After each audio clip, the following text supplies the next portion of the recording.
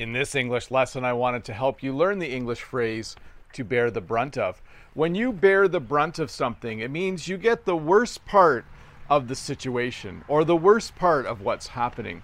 Here's a little story. When I was younger, I took my younger brother shopping with me and we stayed out really late.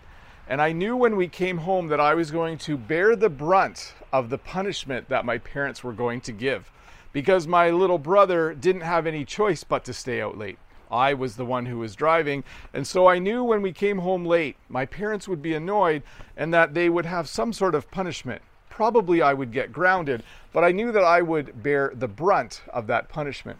I would be the one who would get almost all of the punishment. I would bear the brunt of it. The second phrase I wanted to teach you today is the phrase, bear with me. This is a phrase we use when we want people to wait while we do something else. A very common time for this to happen is during my live English lessons when I have technical problems. Sometimes I'll say, oh, something's not working right, bear with me while I fix it. So it's simply a way in English to ask people to just be patient and to wait while you solve a problem or fix something.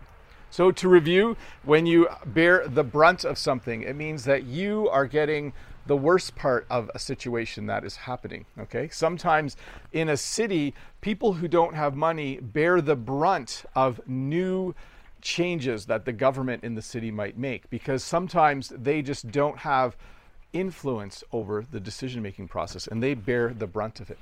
And when you say bear with me, it simply means please be patient while I fix something or while I figure something out. And it does happen quite a bit. Well, not quite a bit. It does happen once in a while during my live streams. But hey, let's look at a comment from a previous video.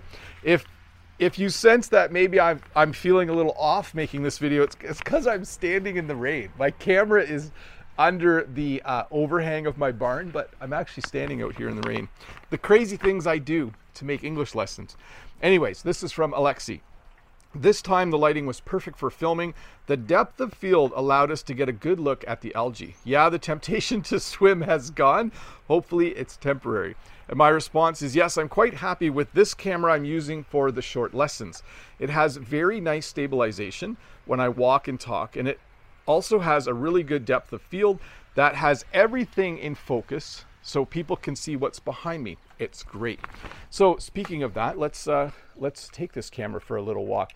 I wanted to mention a couple things. One is, yes, this camera has very nice depth of field. That means that usually as I walk, you can see what's behind me relatively clearly.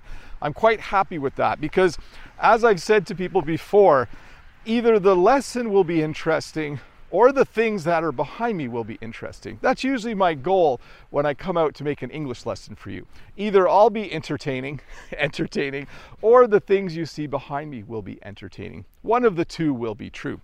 Anyways, I wanted to show you this growing area today because one of the things that we have on the farm is weeds. Weeds are kind of this thing, they're plants that just grow where you don't want them to grow.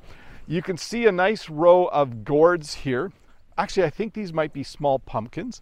And you can see over here, they're kind of small, but you can see that we're growing what's called eucalyptus.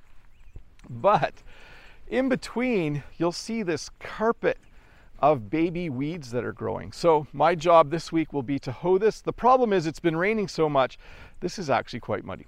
Anyways, Bob the Canadian here. I hope you enjoyed this short lesson. I'll see you in a couple days with another one.